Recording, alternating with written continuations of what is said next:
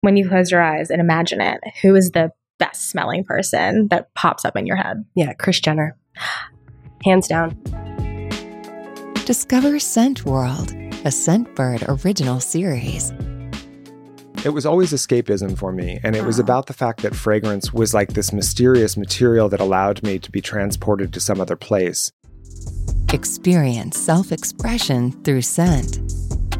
And that's my favorite part about fragrance is like how your jacket smells the next day. Yes. Or like the person you love, like having their jacket or their sweater and smelling their scent the next day. So I think that what made me very curious about scent, the fact that it could change an environment, that it could change the experience of like a place.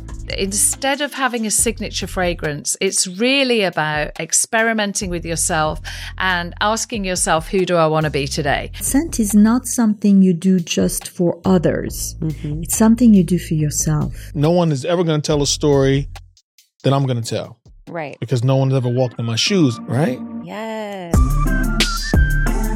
What do you think of streets of New York in the 80s sound like? Yeah, that's cool. I would say concrete and leather. Yeah, nice. F, marry, kill. Andy Warhol, Picasso, Van Gogh. Oh my God, I would absolutely kill Andy Warhol. Follow Scent World and soak in all our audio and video content at podcast.scentbird.com.